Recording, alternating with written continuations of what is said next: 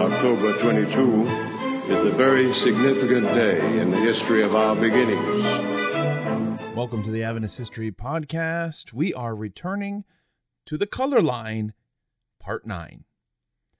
Now, the last time we talked about the color line, we talked about the strikes at Oakwood College and the foundation of regional conferences under the leadership of Black Adventists in 1944 and how all of that came about. Now, that episode was a couple of years ago by now because time is absolutely flying in life. So you're going to have to dig deep into the archives to find it if you want to listen to it and refresh your memory. It's finally time to talk about Adventists in the civil rights movement in America. But before we talk about the Adventist part of this, we should just say a word about the civil rights part of this, because I know a lot of you are listening from outside the United States, and some of this might seem strange to you, as many American traditions and bits of history seem strange to you. You might be wondering, didn't America free their slaves in December 1865 with the ratification of the 13th Amendment to the Constitution? Well, I'm, first of all, very impressed that you know that. But also, I would remind you that there's a difference between the word free and free, okay? To make a long story short, America entered an era we call Jim Crow. In the Jim Crow era, African Americans were free from slavery, but they weren't fully free. Laws were passed restricting their ability to vote, determining where and where they could not live in a city, what bathrooms they could use, what drinking fountains they could use, what restaurants and cafeterias they could enter, what types of loans they could receive, and at what interest rate. In nearly every area of life, they had fewer rights and privileges than their white brethren. And there are innumerable books about the Jim Crow era, so look up a few on Amazon if you're interested. We're not going to go and rehash all of that here. Now, the purpose of the civil rights movement was to draw attention to this discrimination in an effort, of course, to bring it to an end. When we talk about the civil rights movement, we usually start with the Supreme Court decision in 1954, Brown v. Board of Education, which declared racial segregation in schools to be unconstitutional. But it's important to understand that this wasn't the only civil rights movement, okay? We often talk about the civil rights movement as if there's only one. It's not that African Americans suddenly woke up in the 1950s and said, gee, this country is stacked against us. We don't seem to be getting ahead. Martin Luther King Jr. wasn't the first person to call for change, okay? Nor did this movement for civil rights end when several civil rights bills were finally passed by Congress in the early 1960s. So, when I talk about the civil rights movement in this episode, I mean the phase of the civil rights movement that lasted roughly from 1954 to 1968. There were civil rights movements before that. There were civil rights movements after that. But I'm talking about this one, the most popular phase of the civil rights movement. Okay, Adventists were involved at nearly every step of this civil rights movement. But even if you lived through those decades, you'd be forgiven if you didn't notice. Because some of the most active and courageous Adventists during this time were ignored by church publication until usually decades after their deeds. Now, over the past year's worth of episodes, we've talked about other things happening in the 1950s and 1960s, like Questions on Doctrine, Emil Andreassen's protest, Brinsmead's, whatever you want to call it, world tour. Oh, and who can forget Wieland and Short? It just seems like a decade and a half of just constant controversy that we've been covering. And these were fairly public, fairly intramural controversies. Other Adventists, Black Adventists, had other things on their minds. And before we get into this, let me just give a quick shout out to Dr. Ben Baker, teaches at the University of Maryland and runs blacksdahistory.org. It's a website and a YouTube channel. And Dr. Baker was instrumental in helping get this episode going. I reached out to him and I was like, hey, where should I start with this? Can you give me some ideas here? And then he sent a laundry list of names and events and links. That's the most important thing to get me going.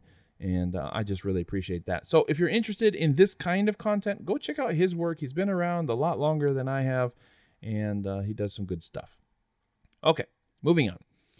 Chances are you've heard of Rosa Parks. She was a 42-year-old Black woman who refused to give up her seat on the bus in order to make way for a white passenger. Rosa was sitting in the colored section of the bus because many buses had segregated seating. And Rosa had run into this bus driver before. There's a little history that she had with him. I don't know if you knew that. A couple years earlier, she boarded the front of the bus, which is where you had to board. You would pay your fare, and then if you were black, you would have to get off the front of the bus, walk outside to the rear entrance to the bus, and then get on there. Why? Because the white bus riders were sitting in the front, and apparently they didn't want you, as a black person, walking between their rows to get to the back of the bus. You had to go outside and come back in. So anyways, one time with this bus driver, she paid, she stepped outside, started walking to the back of the bus, and the bus driver just took off. She paid, never got to ride the bus. So she had a little history with this bus driver. Now, moving forward to 1955, she was sitting in the colored section of the bus, didn't realize it was the same driver who had abandoned her before, and everything was fine, except the whites only section began to fill up. Now, whites, they weren't told that they were out of luck, okay, if they filled up their section of the bus. What would happen is part of the colored section would be colonized. Wait, is that the right word I want to use here? And basically, it would become a whites only row. Okay, and then any black people who were sitting in that row would have to move further back. And if there wasn't enough room further back, they would have to get off the bus. That's how it worked. Well, that's exactly what happened here. Rosa was asked by this bus driver to move. She didn't want to move. And she was influenced, she said, by this brutal murder that had happened months before of 14-year-old Emmett Till, who had been killed by two white men, who were then, by the way, acquitted during a trial. And just so you know, a black Adventist assisted with the prosecution of those two men, and after the trial, he had to flee to save his own life. Now, the next year, both men actually confessed to the crime. They did, and they sold their story, made thousands of dollars off of it, but escaped prosecution because they couldn't be tried for the same crime twice. So once they were declared innocent, they were free to admit that they had committed the crime, and there was nothing that anybody could do about it. And just days before her ride on the bus, Rosa Parks had attended a rally at a Baptist church where it was learned that Emmett Till's murderers had gotten away with it. So this is fresh on Rosa's mind as she's riding this bus. Now, just to tell you a little bit what happens after this, after she's arrested for refusing to give up her seat on the bus, a young preacher named Martin Luther King shows up in Montgomery, where she lived, and led a boycott of the buses, and so his career really began. Now, Rosa Parks wasn't the only black woman who refused to give up her seat on the bus. 11 years before Rosa, 11 years, there was Irene Morgan, a black Adventist woman who had refused to give up her seat. This story is just epic, okay? When she was handed her arrest warrant, Irene tore it up and threw it out the window. This, of course, infuriates the officer. And by the way, she told the officer, like, how can this arrest warrant be for me? You don't even know my name. Like, he just boards the bus and hands it to her. There was not really much of an investigation or whatever. Like, she's guilty. Here you go. So she tears it up. She throws it off. She throws it out the window. This officer is upset and lays hands on her to physically remove her from her seat. This is what she said, quote, "When he put his hands on me, I kicked him where men should not be kicked," end quote.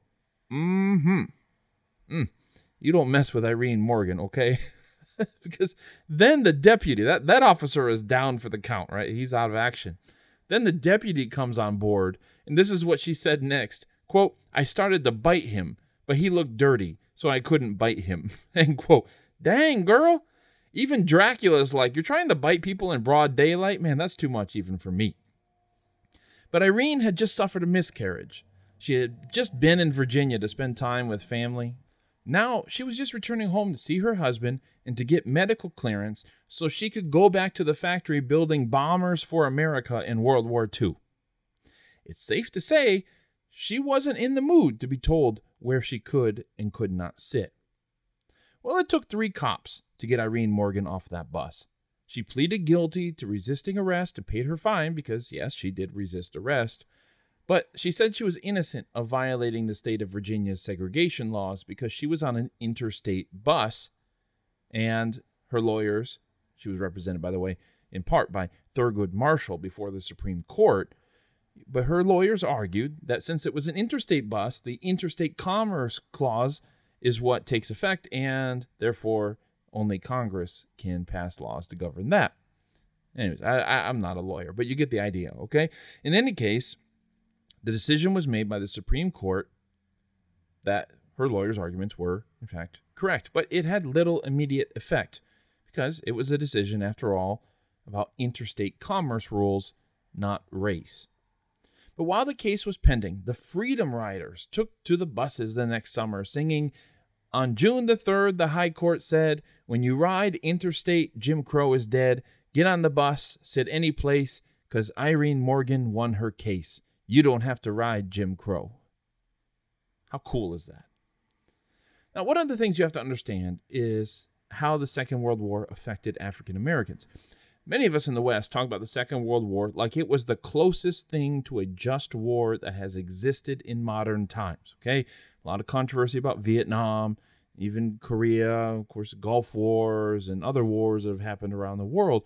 But it's World War II we look at like this is the clearest good and evil thing that ever existed, okay, in many people's minds.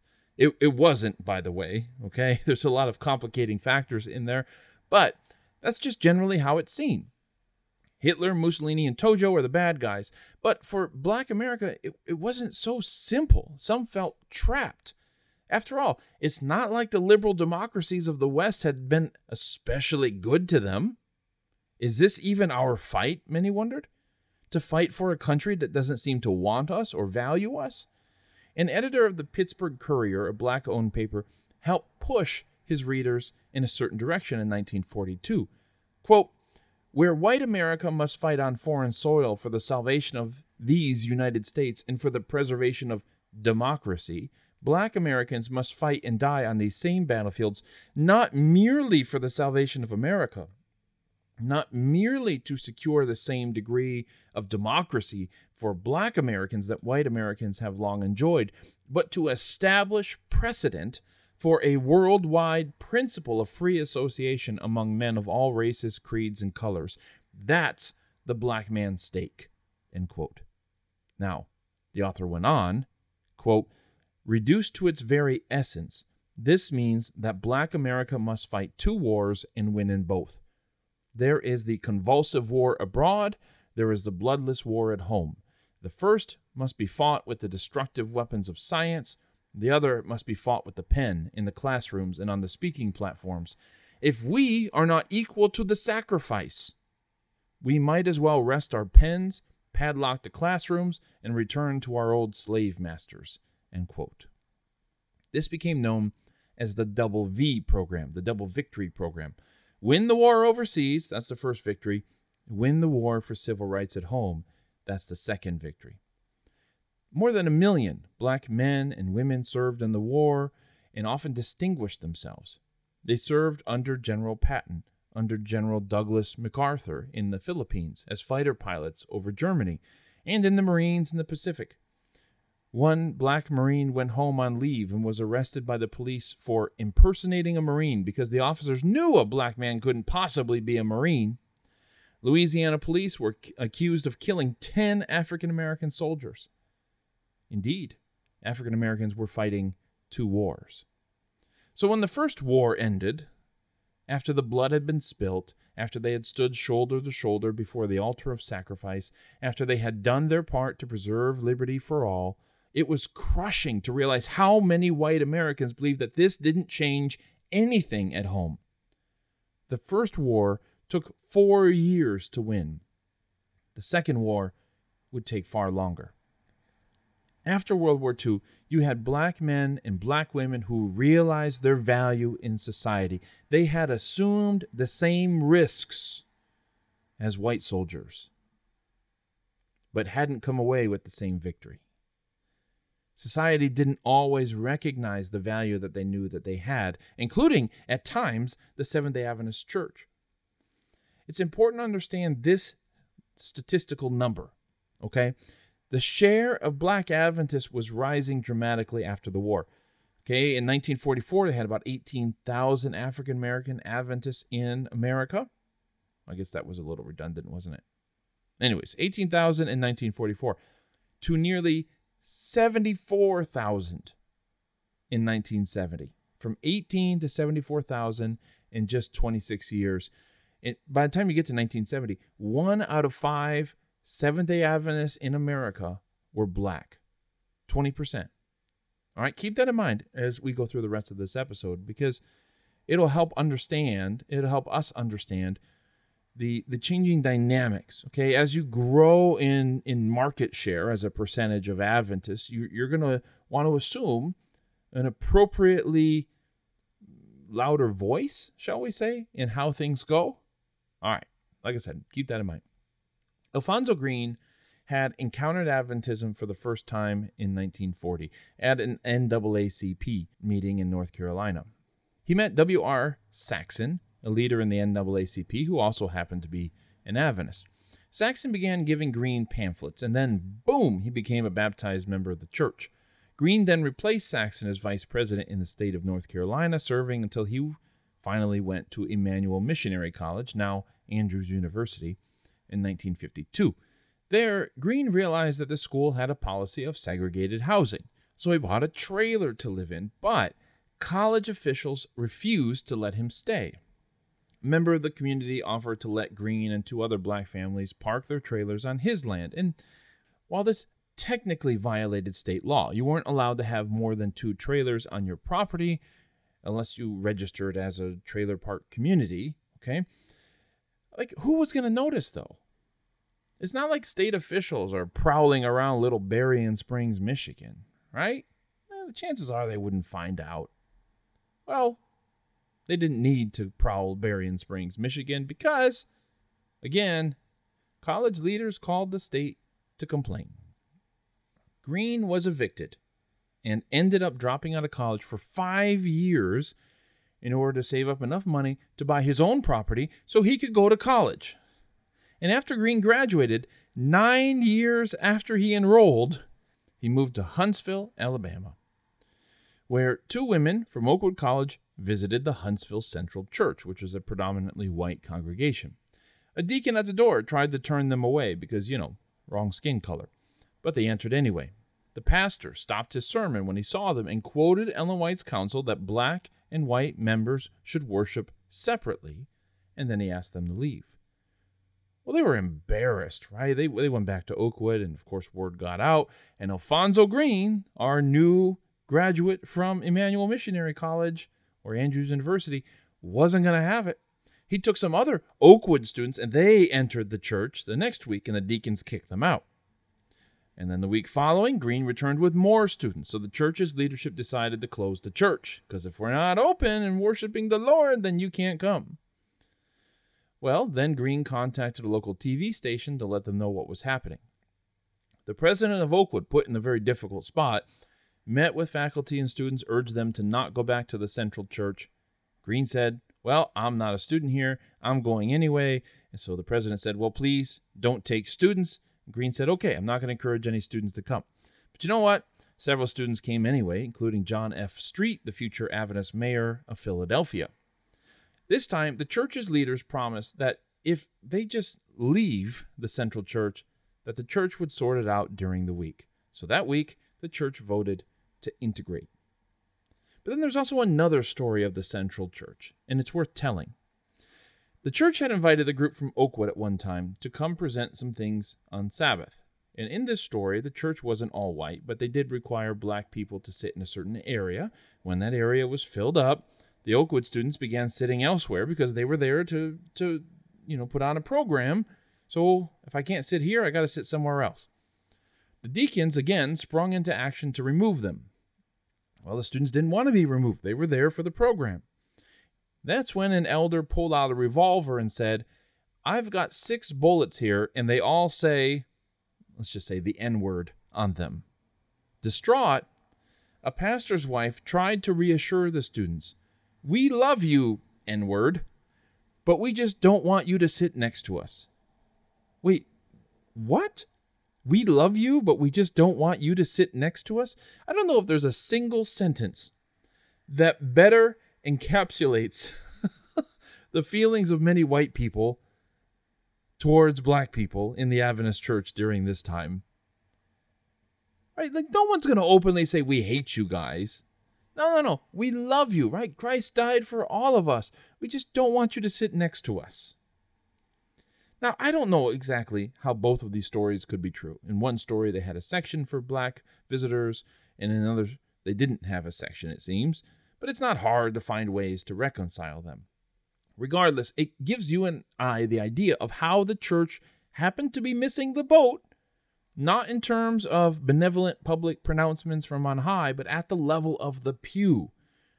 All right, we spend a lot of time in this podcast talking about what General Conference people did, what conference or union people did, what missionaries did. Like, this is something that's happening in a local church. Regardless of what the General Conference says or anybody else says, this is something that's happening at the local level.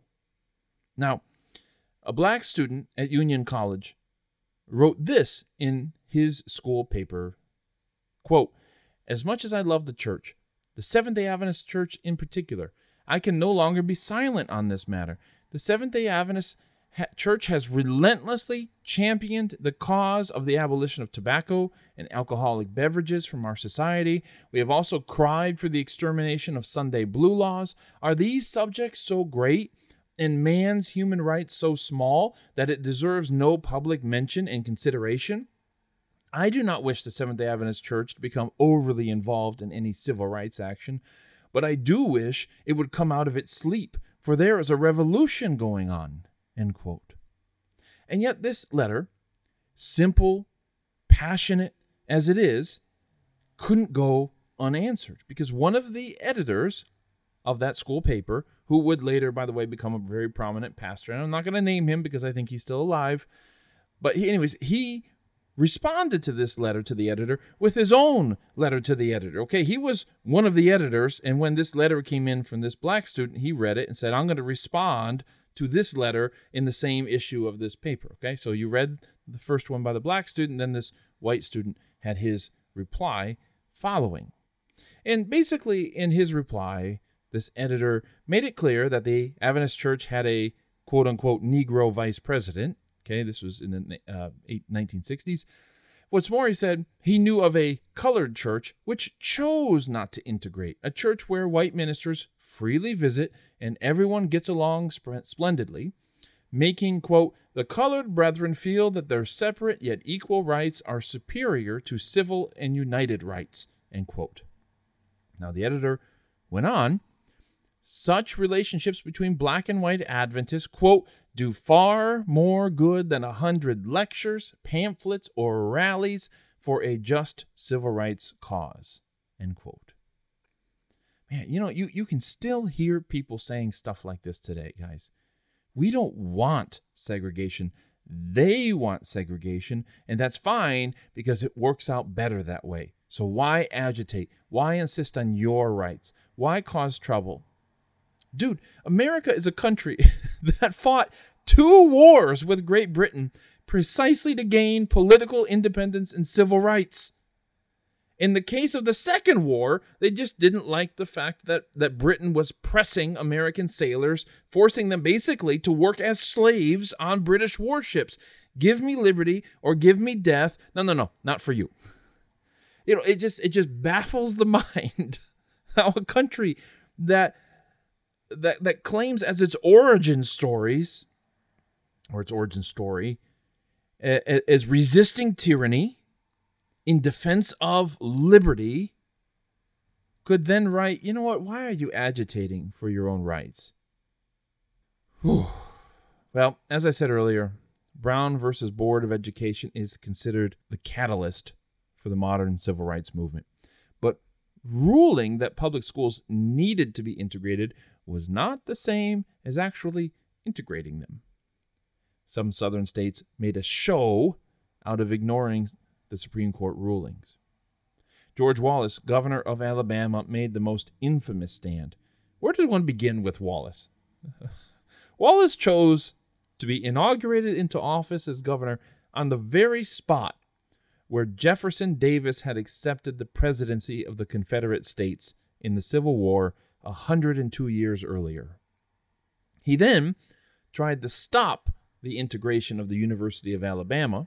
He whined that President Kennedy was handing the country over to Martin Luther King, whom he considered to be a communist. Wallace warned that integration would harm the white race by creating mongrels. That's what he called it. Wallace was governor when the marchers in Selma began to cross the Edmund Pettus Bridge after police had shot a black man. And Wallace's law enforcement troops were waiting for them, some with Confederate flags. Some of them had whips and clubs wrapped with barbed wire, and they began beating the crowd. Where were they trying to march? To Governor Wallace's office 50 miles away. And who ordered the police to use, quote, whatever measures are necessary, end quote? Governor Wallace. Wallace was the poster boy of racism. Hated, despised, but also loved. George Wallace spoke for a lot of white people who believed that there was no satisfying civil rights leaders and who also feared that the federal government intervening in local politics was unconstitutional and would lead to tyranny, right? So what do I mean by the federal government intervening in local politics? I mean, if we're talking about integrating school, well, if the federal government says you guys need to integrate, what are they doing? Some people in Washington or only some people in this rural town here in Alabama, what they need to do. And then if they don't do it, what's the federal government going to do? They're going to send some troops and force it. And that idea of being forced, I mean, this taps into something deep in the South, doesn't it? The idea of northern troops, so to speak, being sent to the South to force the South to do something they don't want to do. Well, that taps into some century-long feelings right there. But what makes Wallace's attempt to halt the integration of the University of Alabama so strange is that it came so late. Alabama was the last of the big state-run universities to integrate in the South. The tide was turning. And yet, he persisted. 6 years earlier, it was another story. In 1957, 9 kids were selected as the first black students to attend Little Rock Central High School in Arkansas. One of them, Terrence Roberts, was an Adventist who would go on to be the director of psychological services at St. Helena Hospital. When Terrence and the other kids showed up at school, the governor directed the National Guard to prevent these kids from going inside. A court overturned that order and told the kids, go to school. But the next day, a mob, including members of the National Guard, again prevented Terrence and the others from going to school. Well, over 2 weeks passed before the police were able to slip the kids into the school through a side door. But when people found out that they were inside, the school feared for the kids' safety and sent them home after just 3 hours of school. Get this, Dwight D. Eisenhower, hero of the Second World War, President of the United States, had to send the famous 101st Airborne Division to escort these kids to class. This was a division that had dropped behind enemy lines in France during the D-Day invasion, the night before. And now they have to escort kids to school. Whew. Now, the Army could protect the kids on the outside. They couldn't protect the kids from the bullying on the inside. And after 1 year of integration, the school closed the next year, forcing Terrence Roberts and his family to move to California. And he would eventually leave the Seventh-day Adventist Church as well. Adventist schools were slower to integrate. What is now Southern Adventist University didn't receive their first black students until 1968, 5 years after the University of Alabama. And it wasn't because the leaders at Southern were oblivious. Months after the University of Alabama became the last state college to integrate, editor-in-chief of the school newspaper, The Southern Accent, wrote, quote, for a considerable time now, there has been talk about SMC, that's Southern Missionary College, integrating. According to several administrators of the college, pressure is gradually being applied within the church itself and indirectly by the federal government, end quote. Now, the editor claimed that he was not necessarily for or against integration, that's how he put it, but decidedly against the power of the federal government to compel integration. Does that line of argumentation sound familiar? Has somebody been saying something like that? Yeah, George Wallace. He complained that if the Civil Rights Bill passed, it would allow the government to withhold loans and other funds from any college it deemed to be discriminating on the basis of race. He goes on, quote, "As for the Kennedys, who raised the cry of discrimination at the drop of a hat, we suggest they take another look because it appears that they are about to discriminate a little themselves," end quote. In other words, we white people are the real victims here. Now, I want to pause and just let you know, if you're white and you're listening to this podcast, and look, I know it sucks to learn that people who look like you didn't always do the right thing. I don't want you to think that these color line episodes are you're standing in the boxing ring while historical punches just keep getting thrown at you. It's frustrating because you can't fight back, isn't it? You can't fix it. You can't undo this one. But the story has to be told. It just has to be told. So take a little mental break while I tell a little anecdote about Southern's student newspaper. All right? I went to Southern Adventist University some years ago, and one of the first things I did as a freshman was to start my own school newspaper, which I called The Northern Accent. The subtitle was, because not everyone wants a Southern accent. Well, I got shut down pretty quick, and then I ended up working for the Southern Accent. So, anyways, I don't really know if there was a great point to that story, but I love telling that story. Anyways, let's get back to work. The problem wasn't what one church or two churches or even 100 churches did. There was just a profound misunderstanding on behalf of church leaders of the actual lived experiences of their black members. Now, my first instinct with this episode is to pick up Calvin Rock's Protest and Progress book, which is a very excellent book. But when I opened it to the table of contents, I noticed that he entirely skips the civil rights movement as a whole. He deals with periods before that and after that. But I read deeper and realized he does talk about bits of it here and there while talking about other subjects, like the case for the black unions. And we'll talk about that in our final Color Line episode. But anyways, he shares this story about how Alabama Governor George Wallace was enlisted to read the Bible for a Voice of Prophecy event. Calvin Rock writes, quote, "There could not have been a more racially tainted personality imaginable," end quote. Now, HMS Richards was the famous director of the Voice of Prophecy ministry, and he had a thing where he invited prominent Americans to read a portion of the Bible, which they then played for 87 consecutive hours, beginning with midnight on New Year's Eve. It was basically like listen to famous Americans read the Bible kind of thing. So it's not like Wallace was the special guest. He was one of many, and he was a prominent American as a former governor. But the fact that HMS Richards invited him suggests that he wasn't too bothered by what George Wallace believed about race. And yeah, I agree with Calvin Rock. George Wallace wasn't just a racist. He stoked racial fears as a part of his politics, basically saying, you should be afraid, vote for me, and I'll protect you, right? I represent your fears. I've got your back.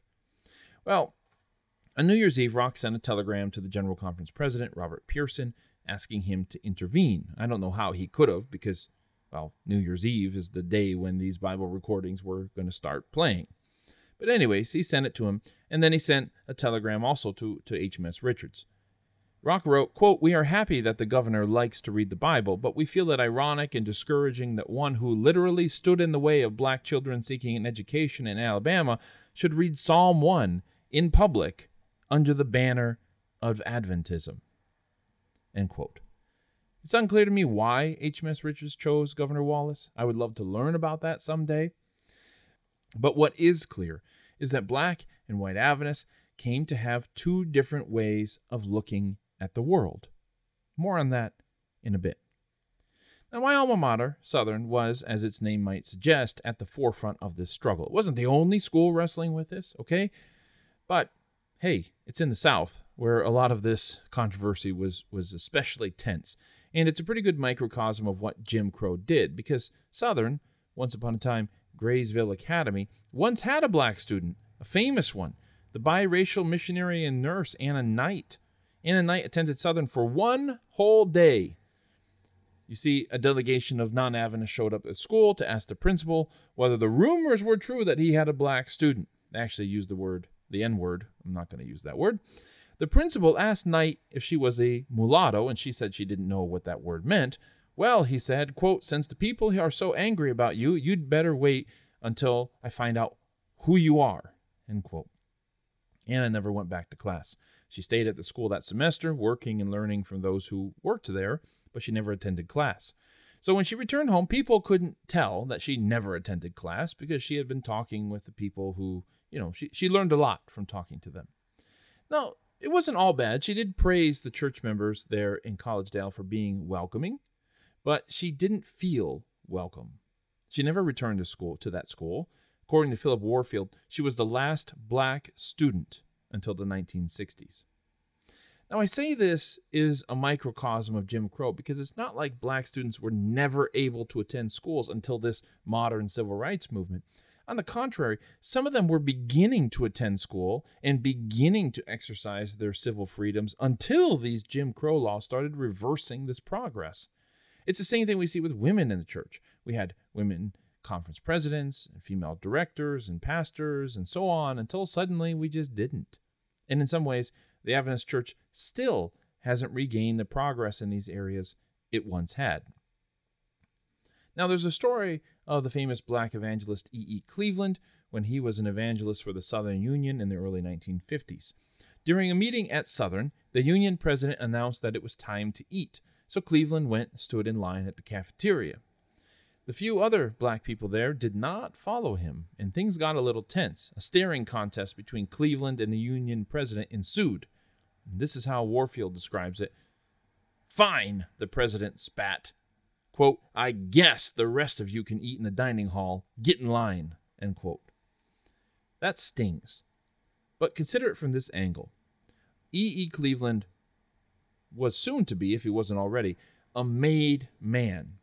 He was known. He was accused of poaching members from other churches at an evangelistic series in 1954. So some local preachers came to check it out. And by local preachers, I mean Martin Luther King Jr. and Ralph Abernathy. Now, King wasn't impressed. Quote, "I was informed that a black Billy Graham was preaching the gospel, but all I heard was the law, and the law," end quote. Cleveland, not one to to miss an opportunity, shot back, quote, "You must have arrived late because all I preached was the Lord, and the Lord," end quote. I know that this event and King's fame were yet still in the future, but when you sit and you think about it, were his gifts not evident? Are you going to show visible disgust that this man dared to eat in a dining room at Southern? Oh, and Rosa Parks, by the way, also attended those tent meetings of E.E. Cleveland's. And this is what made it so difficult, because many of these black Adventists, starting with Louis Sheaf back in the day, were somebodies. They were somebodies everywhere except their own denomination. Now, Southern's Student Association Talent Program, 1960, featured students in blackface. 1962, the gymnastics team used a Confederate flag, which the Army of Northern Virginia had made famous during the Civil War. That's the flag you think of when you think of the Confederate flag, even though there were many. This was a problem. In 1961, Frank Hale created the Laymen's Leadership Conference, LLC, to form a coalition, kind of like Martin Luther King's Southern Christian Leadership Conference, that would push to end segregation in the church. He sent out a letter, quote, "We hate to admit that the evidence supports the fact that Negro Seventh-day Adventists serve a subordinate role in the life and program of the denomination. Too long we have equivocated. Too long we have excused," end quote.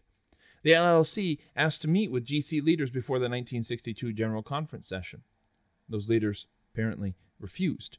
So the LLC members protested the General Conference session. Now that got the media's attention.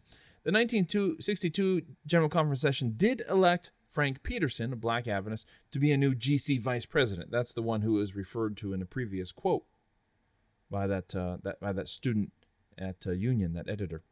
But church leaders said that Frank Hale's 1,000-person protest had nothing to do with it, right? We weren't influenced by the protest. We were just keeping our eyes on who would be the best person for the job, right?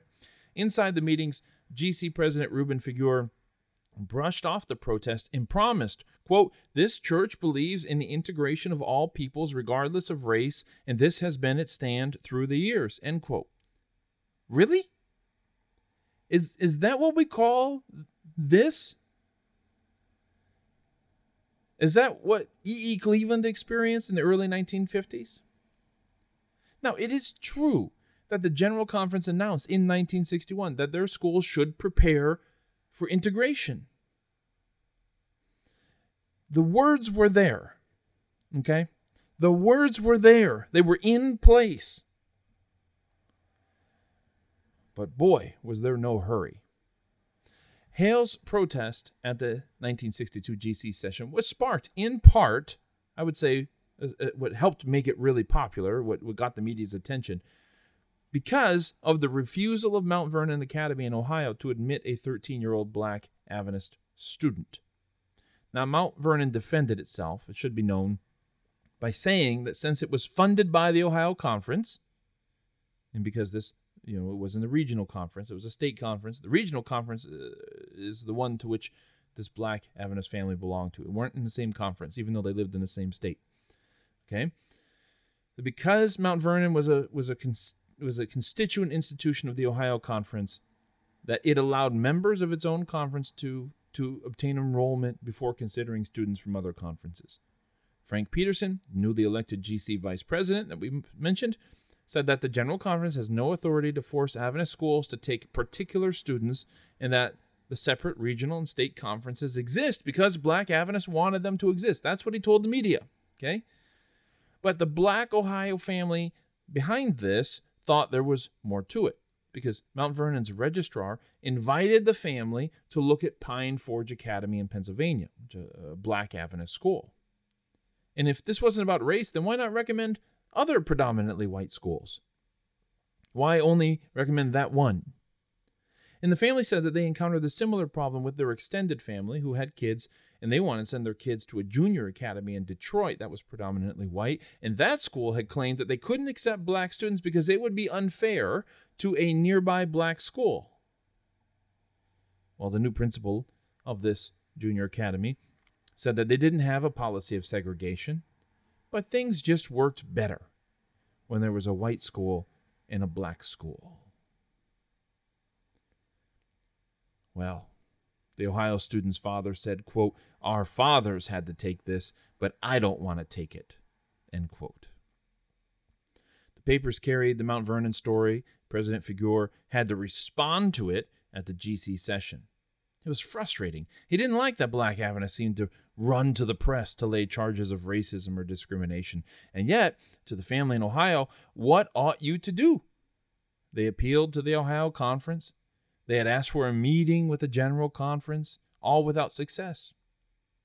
And it seemed frustrating to them because Mount Vernon's, as they elaborated in their defense, they would say, we only have room for 300 students, and there's enough kids in Ohio to fill the school without taking in kids. So, this is kind of the challenge, right? Because that reasoning seems plausible, doesn't it?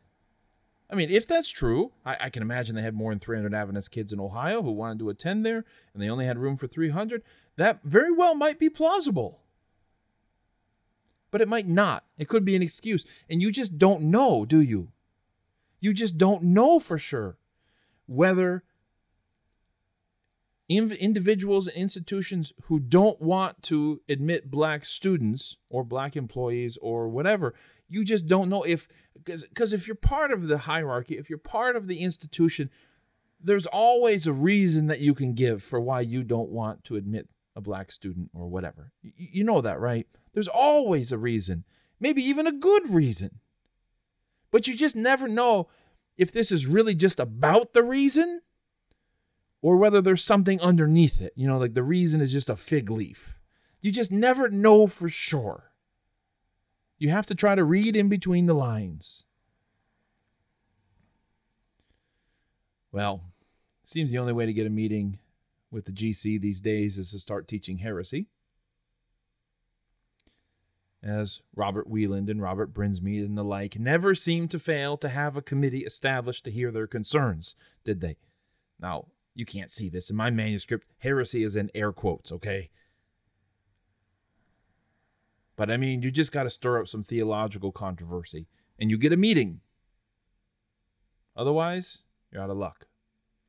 Frank Hale had used this Mount Vernon situation to keep the media pressure on the GC. Figueroa wasn't happy with this strategy. You just didn't embarrass your church like this. You just didn't embarrass your church like this. I think that's generally the response from church leaders. It was frustrating for them. Like, why do you guys have to be like this? But I'm sure the response to that might have been, how else do you get things done? 1964, Southern Union had a new president, Leroy Laski. I don't know if that's how you pronounce his name. Anyways, Laski had declared, quote, "I intend to integrate everything in this conference," end quote. Samuel London tells us that from the moment he announced that, people began plotting for his removal. London writes, quote, "After a mere 13 months on the job, the Southern Union Conference removed Laski from the presidency," end quote. But Laski had moved things. It didn't take long, did it? 2 regional conference presidents now sat on Southern's board. The order for integrating the campus had been given, and he pushed for the hiring of non-white faculty. And in 1965, Southern's board voted to accept any student regardless of race or color. For people who say, well, these things take time. You got to move slowly. Laski didn't. I think that brother knew he didn't have a whole lot of time to act. And he moves quick. Now, it should be known that groups like the KKK made things difficult. It wasn't, Adventism did not exist in a bubble, as much as some of us may prefer it that way. Didn't live in a bubble. There were social considerations here at work, weren't there? The KKK in the Chattanooga area made it difficult because, as with Anna Knight, why did she only get one day at school? In part because local residents were Sunday keepers. They were not Adventists. They saw or heard a rumor that there was a black person on campus, and Anna was fair-skinned, so she passed for white. But anyways, they heard that there was a black person on campus, and they put the pressure on the school's principal. Now, 1960s, it wasn't any easier. The KKK would still occasionally burn crosses in the area, and not just because of racial problems, okay?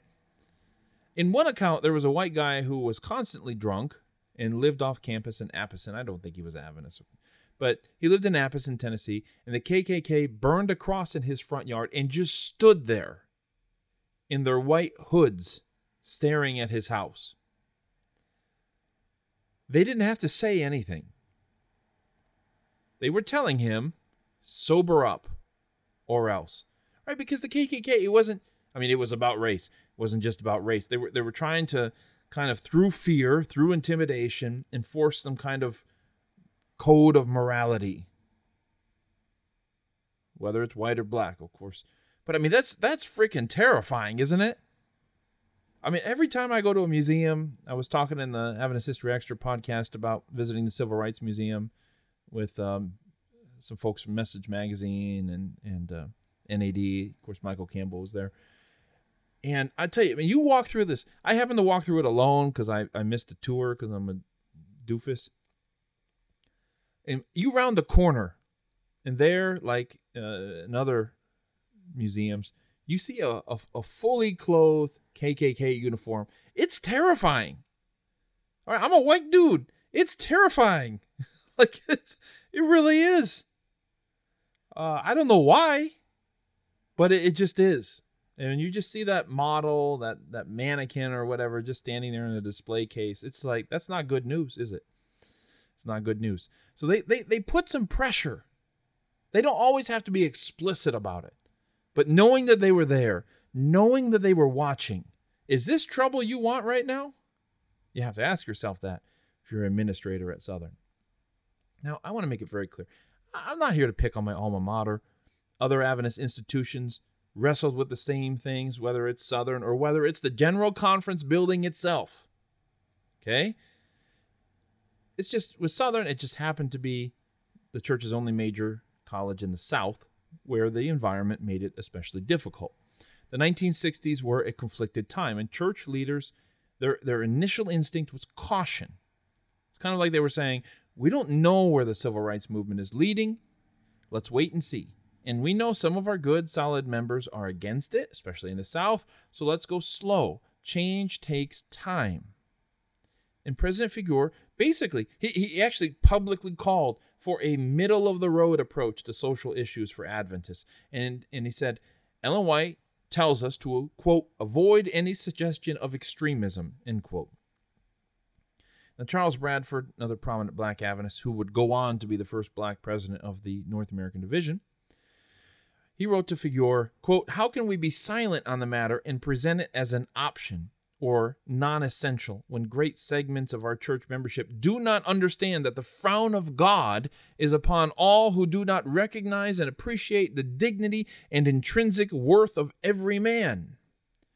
We must teach all our people, white and black, that they cannot pray to our Father when wounding Christ in the person of his saints.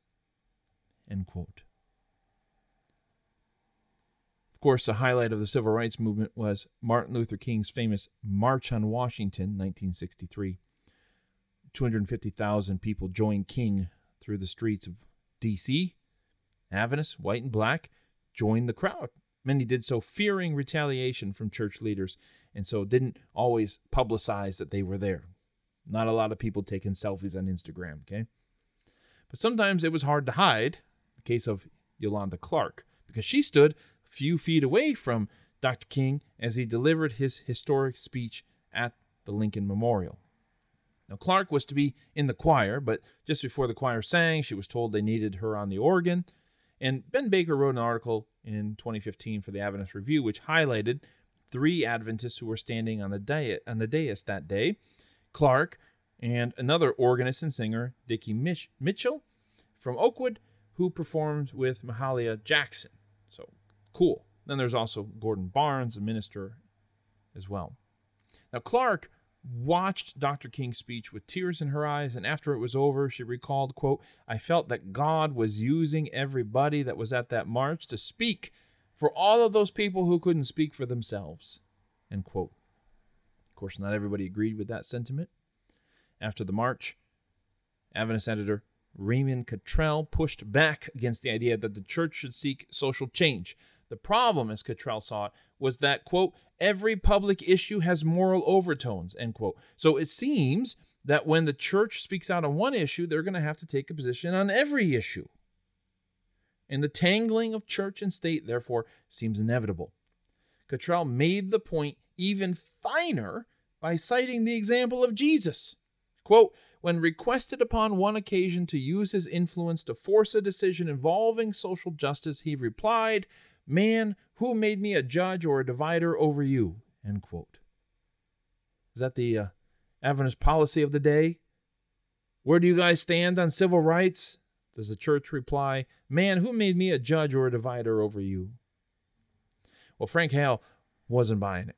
Adventist Hale wrote to Cottrell, had no problem seeking, quote, legislative support and to influence public opinion for their position in the areas of temperance, Sunday laws, and health reform, end quote. Sounds exactly like what that young man at Union College had written earlier in his article. So it seemed to Hale that the church wasn't standing on its own principle of non-activism. It was simply picking and choosing which issues required the church's activism and which didn't. So, it goes without saying, why do you think this issue, civil rights, doesn't deserve the church's activism if these other issues do?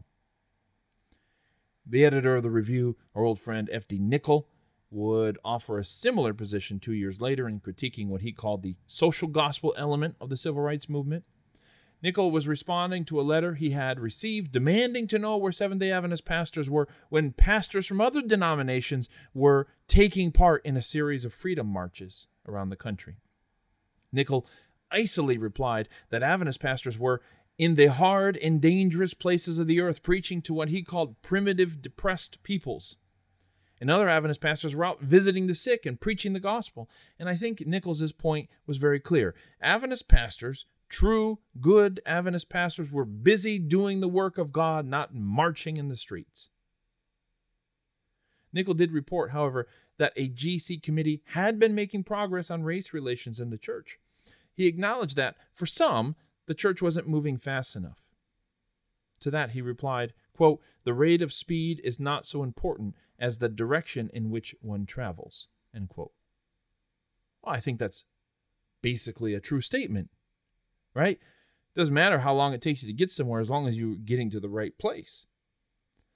But I think this comment illustrates how white and black Adventists had come to see the world in two different ways. The rate of speed, indeed, doesn't matter much if you're going to visit grandma, unless she's baking you tamales like my grandmother around Christmas time, in which case the rate of speed does matter because your family's going to eat all those tamales. Anyways, I digress. Okay, usually the rate of speed doesn't matter as long as you get to where you want to go. But if you're trying to get to the emergency room, the rate of speed very, very, very, very much does matter. Okay? White Adventist leaders, okay, I'm painting with a very broad brush here, just didn't see the urgency. This wasn't a trip to a national park. This was a ride to a hospital.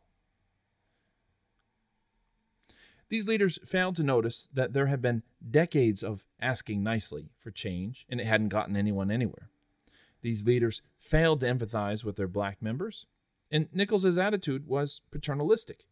He was just saying, hey, calm down. Trust your leaders to do the right thing. It may take us a while, but we can't rush these things. When Dr. Martin Luther King Jr. was assassinated April 4th, 1968, review editor Ken Wood wrote the editorial response. Wood explained that someone had asked him to, quote, express sympathy to our Negro friends on their terrible loss, end quote. Wood wrote that he was startled by the thought. Quote, it had not occurred to us that their loss was any greater than our loss, end quote. Wood said that Martin Luther King, quote, belonged to all the people, regardless of race. His death was a loss to all mankind, end quote. And yet Wood acknowledged that, quote, the shame of the deed rests on the white race, end quote. Now, Wood tried to make this into a sermon about the value of all people everywhere, not just famous ones like MLK, and okay, point well taken. And it's clear that he appreciated King, but it's also clear that he didn't fully understand what King meant to African Americans.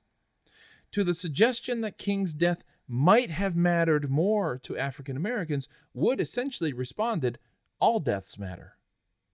Wait, that kind of sounds familiar. Anyways, when you trace the story of the color line, you see that the voluntary segregation that began as a matter of expediency in the 1890s until, as Ellen White said, the Lord shows us a better way, that voluntary segregation, that expedient situation had become an involuntary segregation where church leaders no longer understood the hopes and aspirations of 1/5 of their members. And if I may put it bluntly, my friends, the Lord didn't show us a better way. The world did, through the civil rights movement. And now, look, I'm just making a rhetorical point. I'm not saying that the Lord wasn't in the civil rights movement, didn't have a hand in shaping that outcome. I'm just trying to express that it took a wider social movement to change things in the Adventist church and in other churches, okay? We're not alone in this. Now, of course, every Adventist leader today can boast of the church's diversity as if it was the plan all along. It's clear that the issues raised concerning race in the 1960s have not really been addressed. I want to make it very clear that progress has been made, and we're going to do one more color line episode, and we're going to bring ourselves up to date. But the same dynamics that existed in the 1960s are, in some places, still in place. It's almost as if, well, as Rusty Reno put it, it's always 1968 somewhere.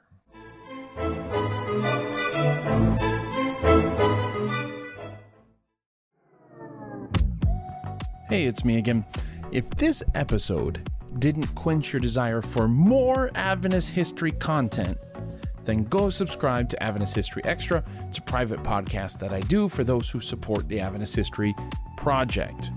You can get access to Adventist History Extra on the website, which is AdventistHistoryProject.org, or by becoming a patron at patreon.com. Now, there's more variety at Adventist History Extra, in case you were wondering. I do some interviews. Sometimes I do bonus episodes. We had a good episode here in the Adventist History Podcast, and I want to talk some more about it. Other times, I go behind the scenes at conferences I attend, like the Women in Seventh-day Adventist History Conference. What's more, just as a second announcement for you. Michael Campbell and I are leading a bus tour in October 2024. So if you want to go drive around New England a bit, see the sights and have some fun, well, you can sign up for our bus tour newsletter, once again, at AdventistHistoryProject.org. And we're going to keep you up to date there about what you need to know to go and sign up for that and all of that. So just to be very, very, very, very clear, we don't have a sign up for the bus tour itself, but it's a sign up for the newsletter so you can stay informed about the bus tour, so I don't have to make announcements every single time and interrupt these episodes and all of that. That's where those announcements are going to be. So if you're interested, head on over to the website. You can sign up for the bus tour newsletter over there. Okay, I think that about does it. Thanks again for listening.